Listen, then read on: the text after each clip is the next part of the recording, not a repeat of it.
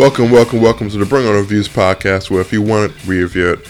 I'm your host, DC, and the goal of this podcast is to bring you a ton of reviews from things like movie news, TV shows news, even some comic book stuff. This is the 45th episode of the podcast, which is titled Modern Spoofs.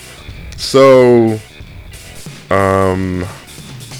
this thumbs up, thumbs down is going to be kind of short. Even this whole podcast can be a little short. I'm kind of tired, to be honest. I have a long week.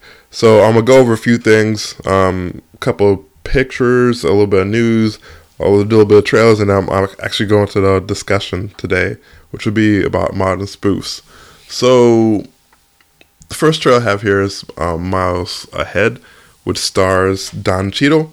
It also is his directorial debut. And when you're watching this, it's a pretty cool story. I don't know too much about Miles Davis, but from what I've heard so far is that he's portrayed Miles Davis pretty well. It's to a point where you think that he's on the same, well, it's kind of bad to say the same level as Chadwick Boseman, because they're so different actors, but at the same time, Don Cheadle is his own actor in his own right, and he's definitely Hall of Fame status for him as well. So it's kind of hard to compare them both together, but I've heard plenty of good stories, and after watching this trailer, I believe it's definitely a winner. It's great to see that Don Cheadle's actually able to star and direct, and it looks pretty good, to be honest. If I had to give it a rating, I'd probably give it like probably 8 out of 10. It's definitely a great looking trailer so far. Hopefully the next 2 or 3 trailers, how many ever trailers come out, will be just as good. And hopefully the movie does well in the box office. We need more diverse movies, and this is the way to do it, you know? Have your actors do what they have to do to make it hot. So that's awesome. I give it a thumbs up. So next thing I have here is images. We have 2 images. First image is from X-Men Apocalypse, and this was with a Psylocke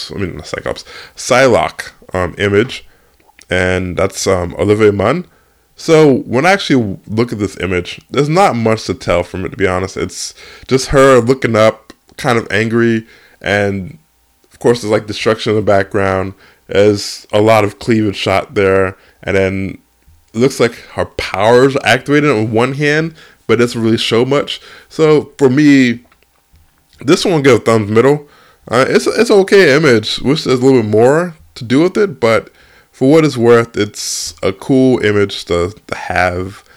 They should have came out with a little bit more for powers to show off, just because the shot they have here, this feels like it's incomplete, and I wish they had a little bit more. If you look online and just Google search Olivia Munn Psylocke, then you will definitely find the image that I'm talking about. I didn't have enough time to put it on the website, but if you look on there, you'll see it, and you'll be like, oh, it's not really too exciting. So for me, it's definitely a thumbs middle.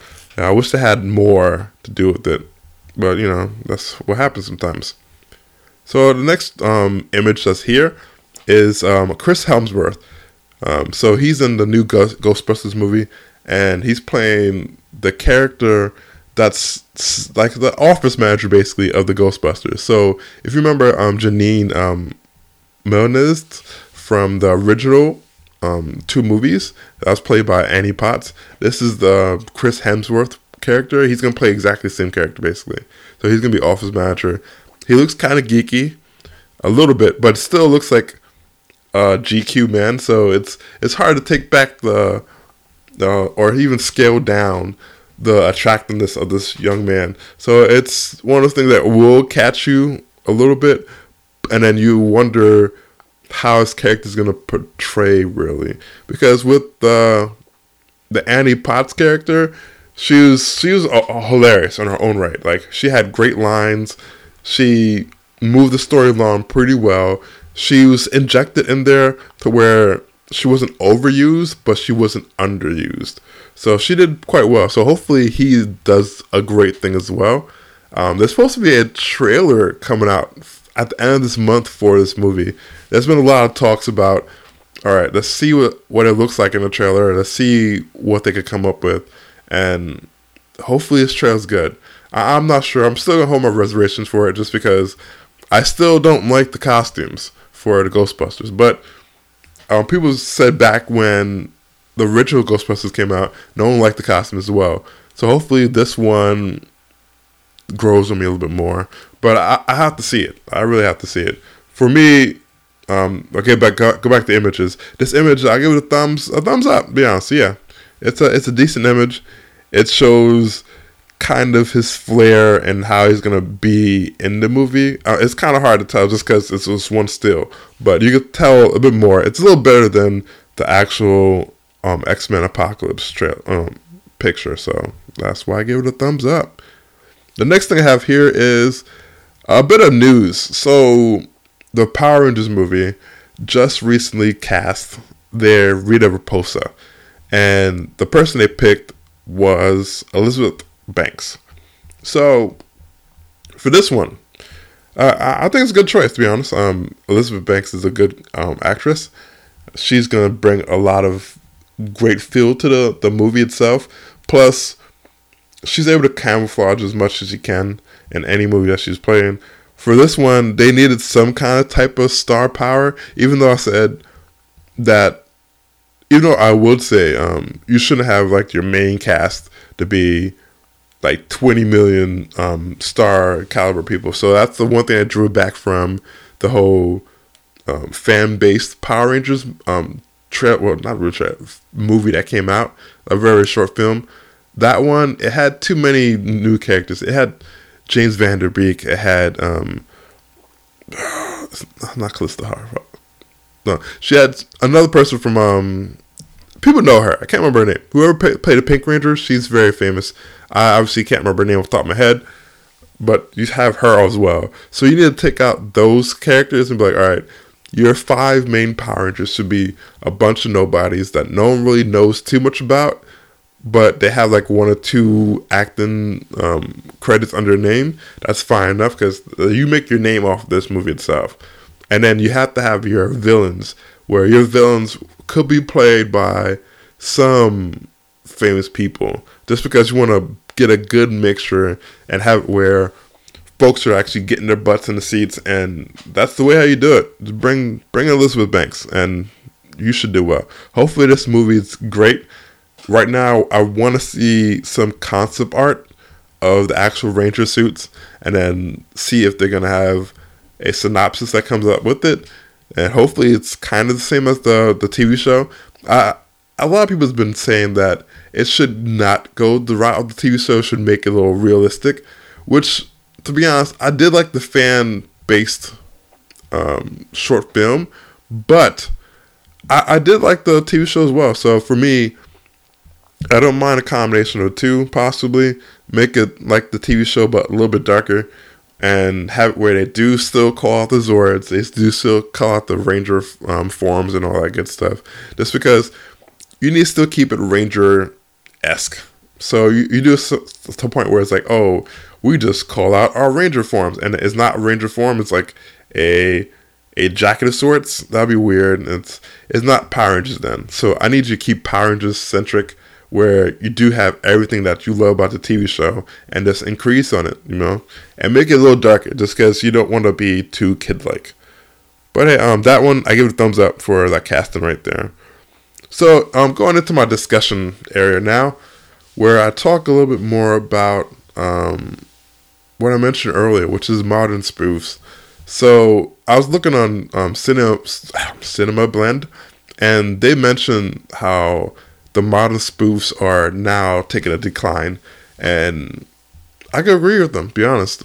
I just recently watched 50 Shades of Black with Marlon Wayans, and that movie itself wasn't the best movie in the world. I don't want to trash on it because I don't like trashing on movies too much, but yeah, it's just one of those things where back in the 80s, you had a ton of spoof movies coming out, but they seemed better than the forms of spoof movies that are coming out now, where you have Meet the Spartans and you have stuff like Haunted House and even 50 Shades of Black, where it tries and some things land, but majority of things don't. And that's unfortunate, just because a good spoof could last a lifetime, to be honest. Everyone remembers Spaceballs. That took the whole Star Wars franchise and did a great job of spoofing the crap out of it. You have that.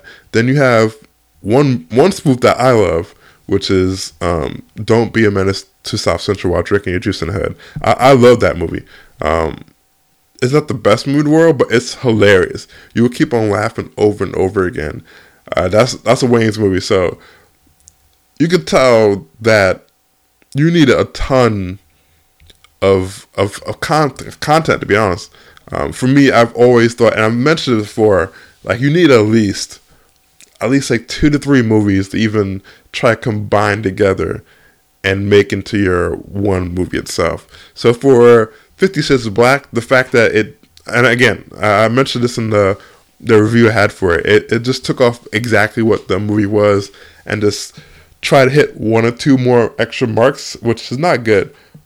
Cinema Blend, they mentioned that they should have a spoof that is able to stand on their own without it being a complete carbon copy of the actual movie, which is very, very true. If you think about the 2 movies I mentioned before, which is Spaceballs and Don't Be a Menace, those 2 movies, they had elements of the actual movie they actually spoofing, but they've added so much to the point where it doesn't feel like a carbon copy. It feels like, okay, you know kind of what the story is about, and it follows like 1 or 2 plot points out like maybe like the 10.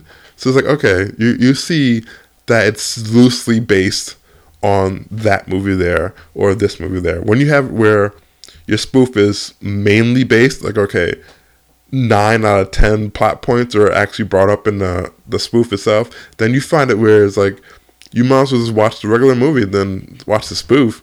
Like, your spoof is supposed to be something that covers quite a bit of ground without it doing too much like the original content, which is unfortunate because then you go into territory where you're going from making something that's awesome to you just copying that movie.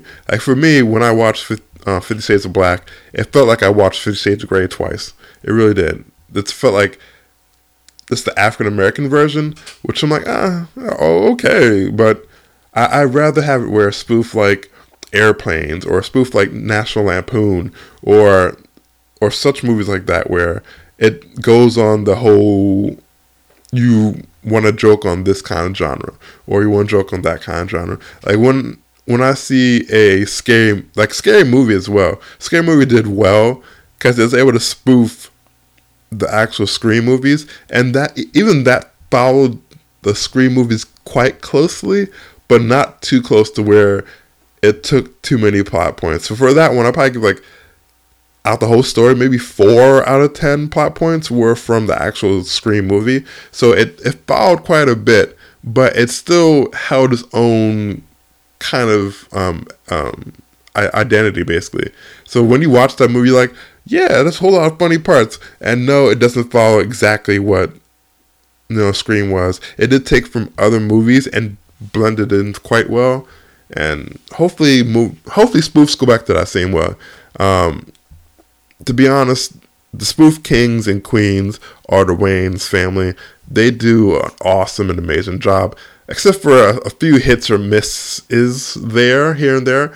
But all in all, their family is definitely on top of the spoof game. Hopefully, they're able to increase the product of the spoofs in the future, and hopefully there's more people that come out with better spoofs as well. Because even the spoofs that don't involve the Wayans, those are not the best. And there's so much good movies out there you can spoof so well and get away with a lot of stuff. So hopefully people connect them all together and just crack a whole lot of jokes about it. But hey, you might not agree with me. If you do, awesome, write down in the comments. If you don't, then write in the comments as well. I'd love to hear back from you all. I'm going to the next section here, which is coming to theaters. So this week there's been 3 movies that came out in theaters. First one is Hail Caesar. The second one is Pride and Prejudice Prejudice? Can't even say that word. That's kind of weird. And Zombies. And the third movie is The Choice, which is Nicholas Sparks. So, in order, I've actually watched 2 of these movies so far. But if I had to choose in order, it might be The Choice. The Choice might come first, then Hail Caesar, then Pride and Prejudice, and Zombies. I actually said it right that time. Then I'm picking that kind of order. Just because Hail Caesar wasn't all that great. It was a cool movie, just that it felt like there's too many things happening at once, which it kind of took off from the whole movie itself. And then Pride and Prejudice and Zombies, that one, it felt weird, to be honest. It felt like a zombie movie, kind of, and it had a weird feel. Nicholas Sparks, I know exactly what to think of that movie, just because most of his movies have been the same anyway. So if I had to choose, which is this week has been a really weak week for movies. So if I had to choose, it would be The Choice first, and then Hail Caesar, and then Pride and Prejudice and Zombies. So that's my pick on that one. So I'm actually going to end the episode off here. I'm really tired, and I really want to get this episode out there, so I'm going to end it off right now. So you can find us on Instagram, Facebook, Tumblr, YouTube, iTunes at Bring On The Reviews. You can email us at bringonthерeviews@gmail.com. Sorry, kind of spaced on that one. For any questions, inquiries you might have for us, you can find us on Twitter at BringOnReviews. There's no duh on that one. You can use hashtag BringOnReviews for any comments, personal reviews, and suggestions you might have for us. You can even visit the website, which is www.bringonreviews.com for any movie reviews, trailers, even this podcast as well.